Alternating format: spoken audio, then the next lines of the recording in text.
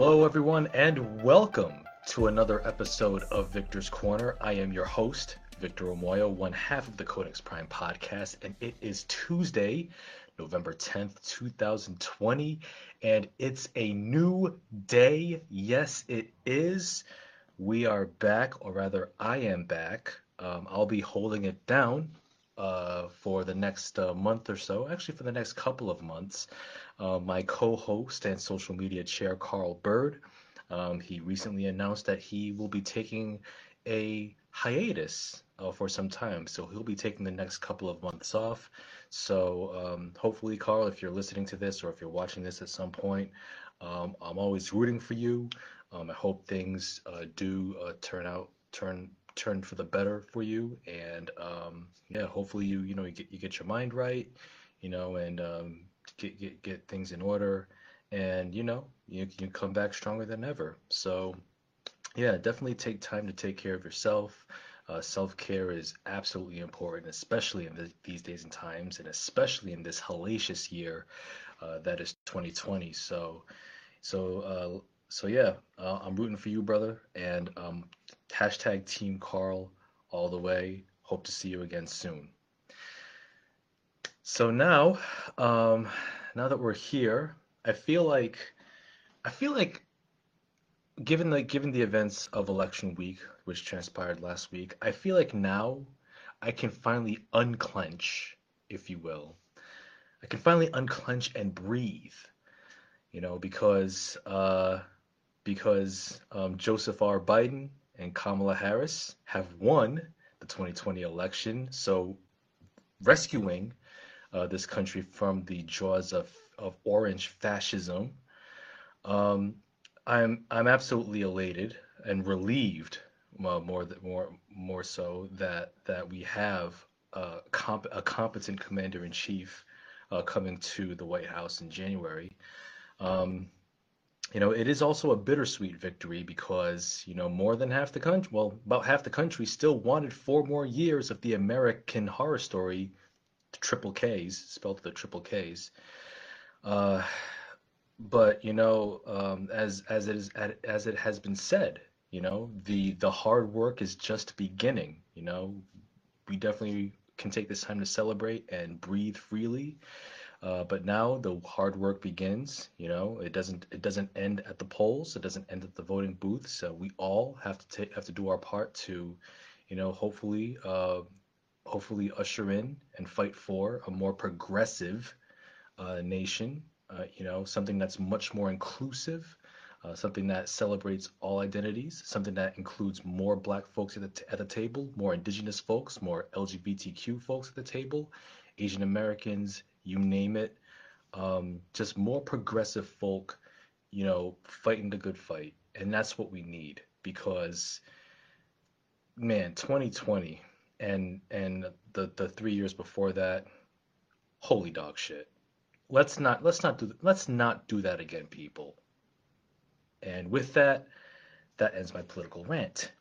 So I see Kyle Chapman in the chat. You're so Kyle Chapman, the most diabolical hater this side of the Mississippi, member of the UWO podcast. You can catch them every Sunday on Facebook Live. Happy to see you in the chat, man. See what I did? See what I did there? But yeah, we'll just we'll talk, we'll nerd it up a bit for this episode. I got a couple of movie reviews to get into, as well as a new feature that I'm going to debut here on this here podcast for Victor's Corner. So yeah, strap in, for the next couple months.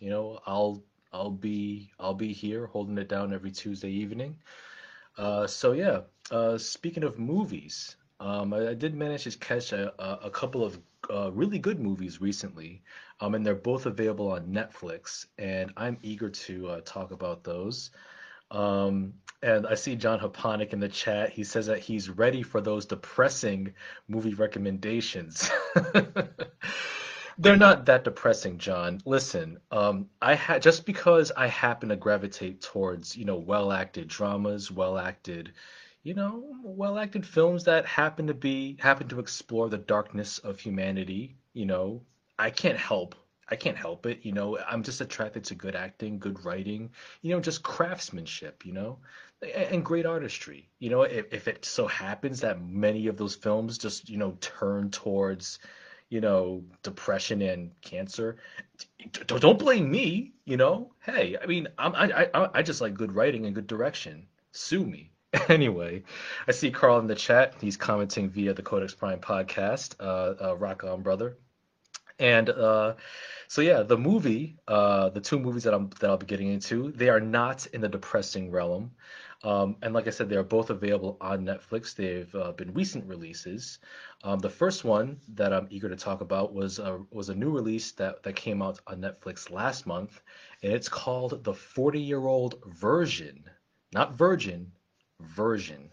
The 40-Year-Old Version, it's written and directed by Radha Blank and also stars Peter Kim. And This film is really cool. The story about the 40-year-old version is a character named Radha, who's a 39-year-old woman who's a playwright and a teacher who was once a promising artist. She was recognized with an award for one of the most quote unquote promising 30 under 30. But that was 10 years ago, so that was way back in 2010. So nowadays, she's struggling to get her newest play off the ground, which is met with dumbass critiques of it needing to be, more authentic to the black experience, according to this old white guy producer named Josh Whitman, get it, Whitman, Whiteman, who Radha needs to impress in order to make her play, in order to get her play off the ground. So while dealing with that, her day job is teaching playwriting to a group of energetic yet somewhat disrespectful high schoolers, one of whom disrespects her to her face by telling her straight up that, why should we listen to you? You haven't done anything since 2010. And it's like, if you don't shut your double-breasted lips up, ooh, man, I really hate when you get that snippy student that wants to pop off at you, but you got to keep it professional. You can't just haul off at you just can't haul off and just like pop them one. Although you're tempted to, you just can't. You gotta rein it in. So Rada, she takes it because she has no choice. But on some level, she's like, yeah, you're right. Yeah, I haven't done anything in the past decade. And I was once promising 30 under 30, but now I'm pushing 40, and what have I really done? God, that was depressing to be told off by a high schooler who hasn't even tasted life. But anyway, she's dealing with that, and meanwhile, she has a best friend slash agent named Archie, who's also, trying to help Rada get her play off the ground, while also trying to walk his own high tightrope between, helping Rada and appeasing this old white guy producer, Josh Whitman, to get her play produced. And so Radha, she's at a crossroads because she's been at this playwriting gig for like the past decade. She feels like she has a voice, but she's not really realizing her full potential. She's not really utilizing her talents and her gifts, and her passion to her fullest extent. So she decides that she needs to switch it up. So Radha decides to make a change to her endeavors. And so she decides to get into the hip hop game. So she decides to become a rapper. And I gotta tell you, man, you can't sleep on Radha Blank because, woman got skills. You know, homegirl got skills. She can actually rock the mic. She got them bars for days.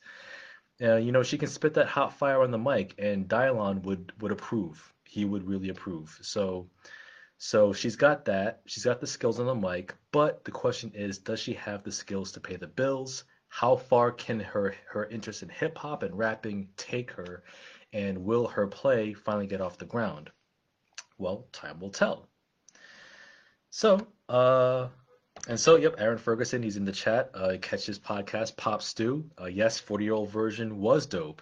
And yes, so this is Radha Blank's debut feature, and it was shot on 35 millimeter, and it was shot on location in New York City. And I really like this film a lot because 40-year-old version is a story about unrealized potential and reinvention.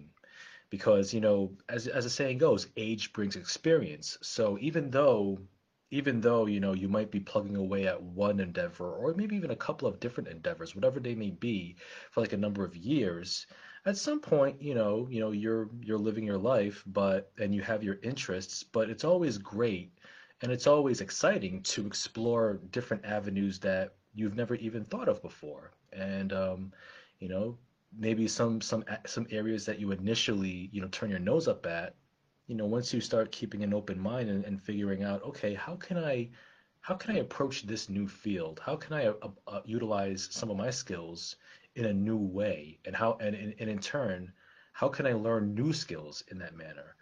And so that's pretty much Radha's journey.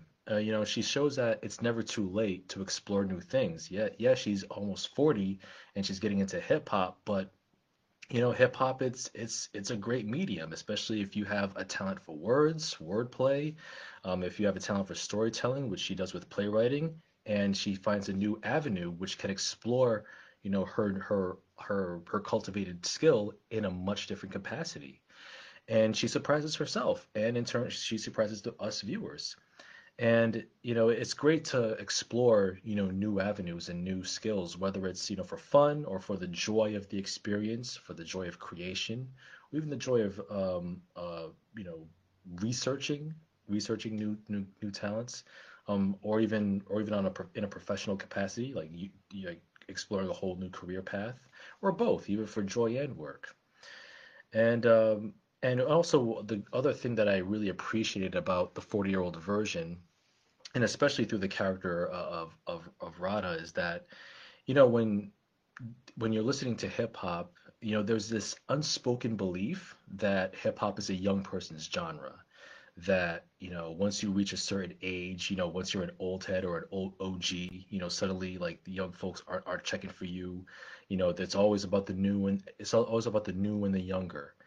Um, and when we think about it, hip hop is almost it's like between 40, 50 years old. It's almost 50 maybe. So you have a lot of OG artists that are still putting it down. They're still, as good as they've ever been, if not better. For example, Jay-Z in 2017, he was, 50 years old. He dropped 444, which is, one of his top five albums in his catalog. You have Nas, who recently dropped a new album, King's Disease, which you could find on Spotify. You've got Public Enemy. They dropped their newest album, What You Gonna Do When the Grid Goes Down, and they're just as potent as they were when they debuted back in '87. So, it doesn't really matter, how old you are. It's all about, if you have something new to say and if you can express yourself and, bring your talents to a whole new generation and expand your own your own set of skills and your own set of talents and your own set of passions.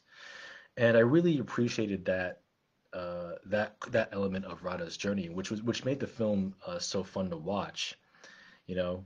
And also too, looking at Radha's journey in the film, I also think of, teenagers. I think of college students more specifically who, they're told, whether overtly or implicitly, that, college is the time where they have to decide what they want to do for the rest of their lives. And when you really sit and think about it, that's a really weird and strange thing to put on a young person, to put on a kid, to say that, oh, okay, you reached the age of 18, you're about to enter college. Now you got to think about what career path you want to do for the rest of your life. No, I mean just the year before, the kid was at home with his parents, playing Xbox or the Nintendo Switch, and now you want them to map out the rest of their adulthood. I mean, it's a little silly, and to think that your personal development stops, around that college age. It's not only silly, but it's also pretty depressing. It's profoundly sad because I think at that age, when you're in college, that's the age of discovery. That's when you're starting to, you know, become you're starting the journey on becoming the person that you really are. And then, as you get older, you start to shape and evolve, in many ways. And so like, no one's one static thing, throughout their lives. Reinvention is a necessary element in all of our lives. in whatever capacity that might be. And and reinvention, the very prospect of it is exciting. And when you see Radha, develop more on the microphone when she's, spitting that fire in the booth, you definitely identify with her, and you really want to see how far she'll make it. Um, Also, another thing that I really appreciated about her character is that, she's not a fan of poverty porn. She's not a fan of, of taking black narratives, black pain rather, and exploiting it for the entertainment of, primarily white audiences. So she's not a fan of, like, things like, say, Green Book, for example, which won Best Picture inexplicably, which is fucking bullshit. I mean, how you gonna award Green Book over If Beale Street Could Talk, or Roma, or Spider-Man Into the Spider-Verse, or Black Panther, or A Star Is Born? I'm still mad at the Academy anyway. Rant over. But but I really liked how the character of Rada was authentically herself throughout the film, and you really identify with her through her journey. Um, it's a wonderful treat of a film. A 40-year-old version. It's really cool. It's dope. There's also one of my favorite scenes in the film was where Radha comes across this battle rap session between all these female MCs, and they're in a boxing ring, and they're just like throwing like verbal bars and just like venom at each other, and it's just amazing. One of the women in that particular scene, I don't know if it's her, but I could have sworn that was Babs from P Diddy's The Band. That's going back a ways. If you remember the band way back in the MTV Chappelle Show days, I don't know if the MC of that rap battle scene was Babs, but it looked a lot like her. But if it was her, then that was an interesting callback. Um, yeah, Aaron also mentions in the comments there was a Styles P cameo and the bus driver. The bus driver scene was pretty funny too. So yeah, the 40-year-old version, definitely check that out. It's on Netflix. It's a dope film. It's one of my favorite films of 2020. Um, it's hot fire. I give it 5 Dylons out of 5 for the hot fire scale.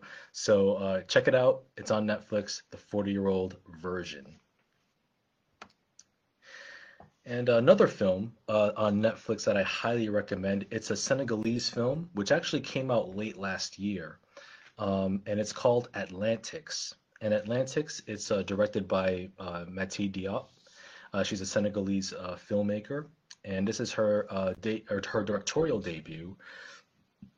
And this is a really interesting film. This is a film that was shot on location and takes place in Dakar, Senegal.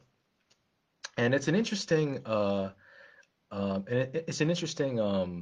and haunting and oddly beautiful film where it's kind of like a bit of a ghost story, and it touches on various themes. So the film, it's about this young woman named Ada, and her lover named Suleiman, who's this blue collar worker who's tired of getting shafted by his rich employer, who's refusing to pay him and his fellow coworkers what they're worth.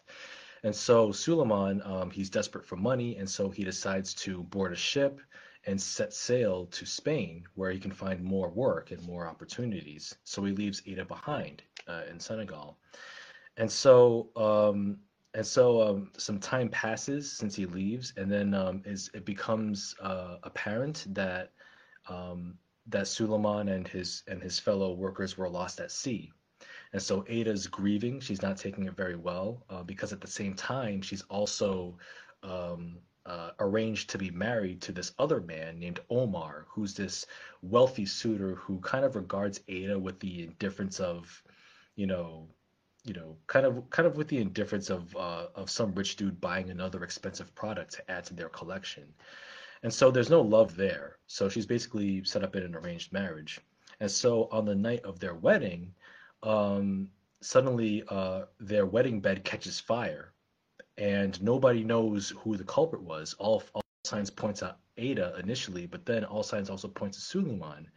And so the police are kind of are looking at Ada with suspicion because they're wondering if she had something to do with it. Um, and no, and but that's where things start to take a weird turn because nobody knows who started the fire, and it soon becomes apparent that there's other supernatural forces at work, but nobody can really put the finger on as to what that might be, or why these supernatural occurrences are happening. And so Atlantics, it's a really beautiful film. It has a slightly desaturated visual style, and it's by the cinematographer Claire Mathon. Claire Mathon, she also shot the another critically acclaimed feature, which is available on Hulu and the Criterion Collection called Portrait of a Lady on Fire, which I still haven't seen yet, but I will.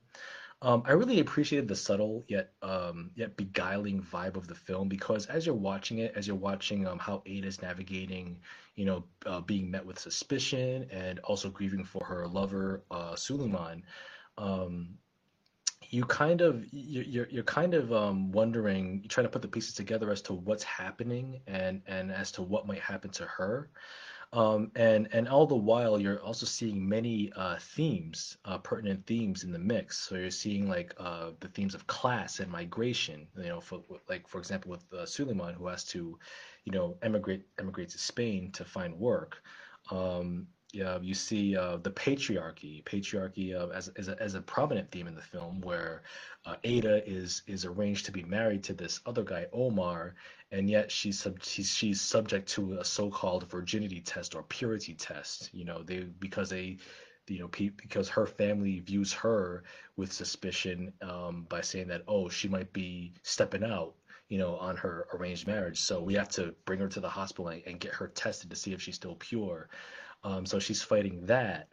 You have the haves versus the have-nots. With the rich employer who stiffed Suleiman and his workers, sort of, meeting his own reckoning, if you will. So there's a lot of themes at work, and what's really cool about the film is that it's a really haunting and mysterious movie that kind of like draws you in as you're watching it, and it's also a great example of really good contemporary African cinema. So I really appreciated Netflix for introducing Matty Diop's debut feature to the widest possible audience.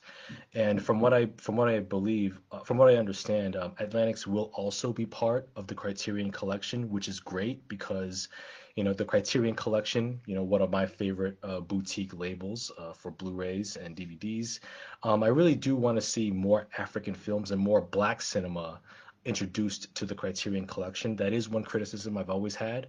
And hopefully this film will usher in even more films from the continent of Africa. I want to see more Senegalese films. I want to see more Nigerian films, South African films, films from Cape Verde.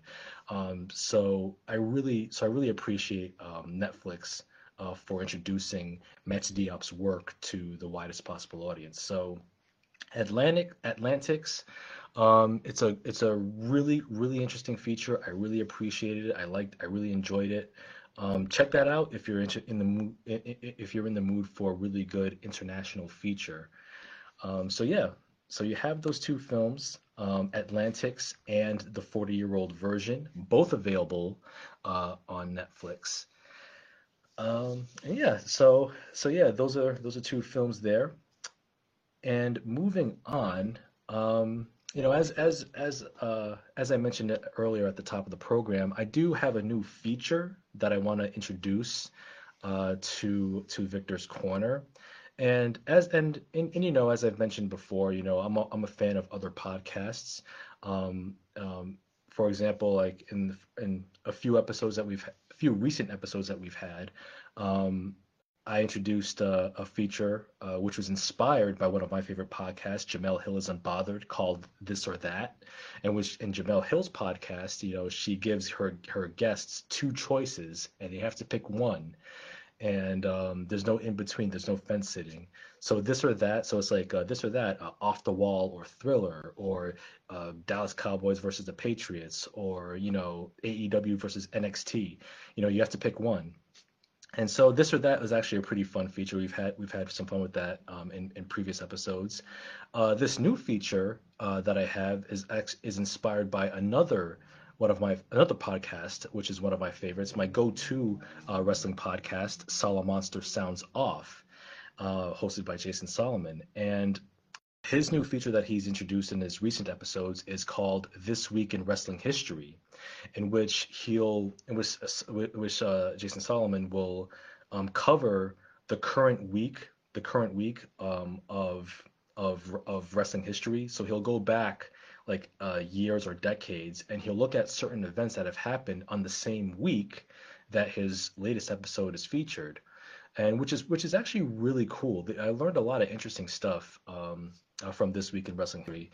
So inspired by that idea, I'm going to introduce a new feature in a similar vein called, you know, the Codex Retrospective. And the Codex Retrospective is basically where I'm going to explore certain events in like video gaming, film, and comics and other nerdy topics, which have happened in the current month, and we're going back several years. So since we're in the month of November, and so and this month and this week rather marks the imminent launch of the PlayStation 5 coming out on the 12th, this Thursday. I want to go back in time, a little Codex retrospective. Hey, what's up, Ed? I see Ed Figueroa in the chat. Welcome, brother. We're gonna go back in time to November 2001, which saw the debut of not one but two new video game consoles on the home market. So let's go back to November 15th of 2001, in which Microsoft releases the Xbox, which marks their debut on the video game console market. So the Xbox came out, which was this big, ginormous, dookie VCR beast unit of a console. And there were a few launch titles that came out with the console. You had Dead or Alive 3, you had Project Gotham Racing, uh, Shrek. Yeah, there was a video game based on Shrek. Oddworld, Munch's Odyssey, and some obscure first-person shooter called Halo Combat Evolved. Um, I'm not. I've never heard of it. I don't think a lot of people have heard about this Halo. Somebody named Master Chief, Green Armor. You probably haven't heard of him. I don't know. No, but seriously, was a really interesting month because when you had the release of the Xbox, who knew that we were going to see the introduction of a soon-to-be iconic video game character in Master Chief, and one of the landmark series of any video game generation. So with the debut of Halo, you had it much like GoldenEye before it back in '97. You had a first-person shooter which revolutionized multiplayer combat, and it was a cultural phenomenon. This, as you know, launched three sequels on the Xbox. It had a couple more sequels on subsequent Xbox consoles. Um, a huge bevy of novels and other supplementary material, expanded universe content. Um, Halo. It was the definitive launch title and the killer app for Microsoft's console, and Microsoft really planted their flag in the home console market, and they've never left since. Also, another interesting thing about the Xbox, the original console, was that it was easily moddable. So I remember there was a friend of mine who had an Xbox console, and apparently you could purchase a chip that you can install on the exterior of the console, and the chip would somehow like be wired into the innards of the console, and with the chip you can actually play any Xbox game you want that you can download off the internet, off the torrents, if you will. You can even download N64 mods. So if you wanted to play No Mercy on the Xbox or on No Mercy mods, you can do that. So yeah, it was quite a time. So the Xbox, it really, it really staked its claim. And with that modifiable chip, I'm sure a lot of gamers got utilized that console to its fullest potential. Ed says in the chat, speaking of Dookie VCRs, November 22nd was the launch of Xbox One. Ah, that's right. Yes, Xbox One did come out at that time, 2013. Xbox One, which is a direct competitor of the PlayStation 3. I was a PlayStation 3 guy myself, but Xbox One was certainly no slouch. Um, John says that he always felt that the Xbox was overrated. Um, I wouldn't go so far as to say that the Xbox is overrated. I mean, I never owned one. I have played games on it from time to time. I was always more of a Sony person because PlayStation, always had that rich diversity of gaming content and better, and for me, for my money, just more uh uh just stronger first person titles, first party titles rather. Also, another video game console that launched in November, on November 18th, 2001, was the GameCube, which made its debut in North America.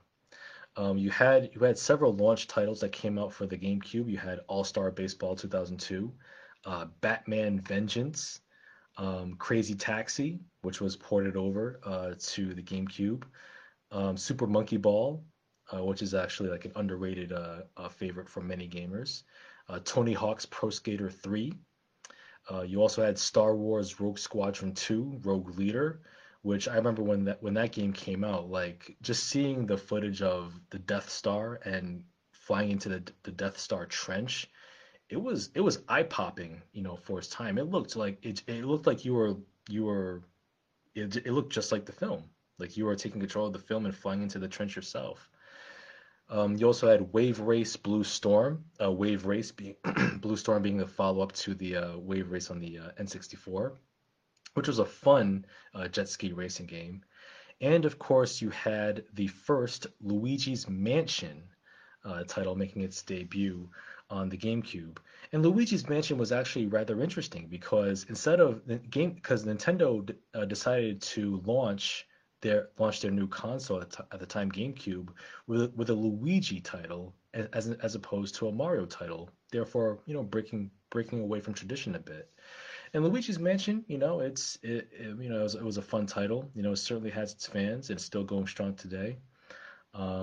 You also had some other games that came out shortly after the release in the following year, 2002, with Eternal Darkness, Sanity's Requiem, which was quite good. I really liked that time-spanning narrative of the game, and you had to play it multiple times to get the true ending, and the whole concept of sanity, where if you depending on whichever character you played, if you came across like ghouls or like something horrifying, your character would slowly lose their shit, and then like you'll get all these weird glitches in game, which really added to the terror and the experience. Also, GameCube also saw the debut of Metroid Prime, the Metroid Prime series. Metroid Prime for me is still my favorite Metroid game of all time. That first game was like for me a 10 out of 10. That really uh, was the crown is it's for me it's still the crown jewel of the Metroid franchise. There have been good games, of course, in the Metroid franchise since then, but for me, Metroid Prime is like the crown jewel of that whole series. That's the go-to title. And so yeah, with the GameCube, it definitely in terms of graphics, graphically, GameCube had the second most powerful graphics. You had Xbox with which yielded the highest graphical fidelity, followed by the GameCube and then the PlayStation 2 in third place. But at the end of the day, for me, PS2 had the strongest gaming library, followed by the Xbox, and then the GameCube followed suit in third place. Um, Kyle Chapman says that Xbox One is better than the PS3. Um, You're entitled to your opinion. We'll have to agree to disagree, but of course, it's all about preference. I say PS3 gets the edge because uh, it had the stronger first party titles. It has Uncharted, The Last of Us, and what does Xbox have? Forza? I don't know. Whatever Rare developed. Um, Ed Figueroa also says that the only PlayStation generation he didn't get into at its launch was the PS3, because the first half of its generation was whack sauce. Yeah, that is hard to argue with, Ed. The first half of the PlayStation 3's debut was slim pickings as far as like good titles went. I remember like when one of the launch titles for the PlayStation 3 was Lair, which was that flying dragon game in which was centered on the six-axis controller where you had to tilt the control in order to control the dragon. That game came and went, and for very good reason, because it was poor. The idea was there, but the execution was not. So yeah, Lair was not it was not it, Chief. But yeah, so yeah, we saw the Xbox and the GameCube in November 2001. Um, oh my gosh, and Ed also mentioned another launch game at the time, Genji. Genji, mega oof for that. The less said about Genji, the better. That was basically like a PS2 game ported over. Yeah, it did not benefit from the sheen of the PlayStation 3, that's for sure. Resistance was also another uh, good launch title at the time for the PS3. Moving off from video games into films, in November 2001 saw the cinematic debut of Harry Potter and the Sorcerer's Stone, which was directed by Chris Columbus. It launched the careers of Daniel Radcliffe, Rupert Grint, I think, Emma Watson. Um, it was the film that launched. It was the film that launched the cultural phenomenon that is Hogwarts, that is Harry Potter. Even though it's unfortunate that J.K. Rowling is a TERF, trans exclusionary radical feminist, and has really toxic views about trans individuals, which is mighty disappointing. How the mighty have fallen. Harry Potter as a series, it's still creatively wonderful. The films are are enjoyable experiences. For me, I prefer the books. The books are give you the complete tale of the Harry Potter saga, but the films themselves are wonderful companion pieces. But Harry Potter and the Sorcerer's Stone really kicked off that whole phenomenon. For me, one of my favorite Harry Potter films is Harry Potter and the Prisoner of Azkaban, directed by Alfonso Cuarón, who directed Roma and Children of Men. Visually, Azkaban for me is my favorite film. Um, I would say like my favorite film overall in the Harry Potter series was probably Goblet of Fire, in terms of its narrative, because for me that film really hit the right note. But but um, but you can make a case for any film really in this series. But yeah, November 2001 was where Pottermania took off on the screen, and from 2001 to 2011, we had 10 years of Harry Potter films, and we saw the cast grow up before our eyes, which was pretty cool. Also in November 2006, we saw the debut of Casino Royale, the debut Daniel Craig's debut film in the James Bond franchise, which was directed by Martin Campbell. Martin Campbell, who directed GoldenEye previously, starring Pierce Brosnan. And that was interesting too, because Martin Campbell directed Casino Royale, which itself was a reboot of the James Bond franchise.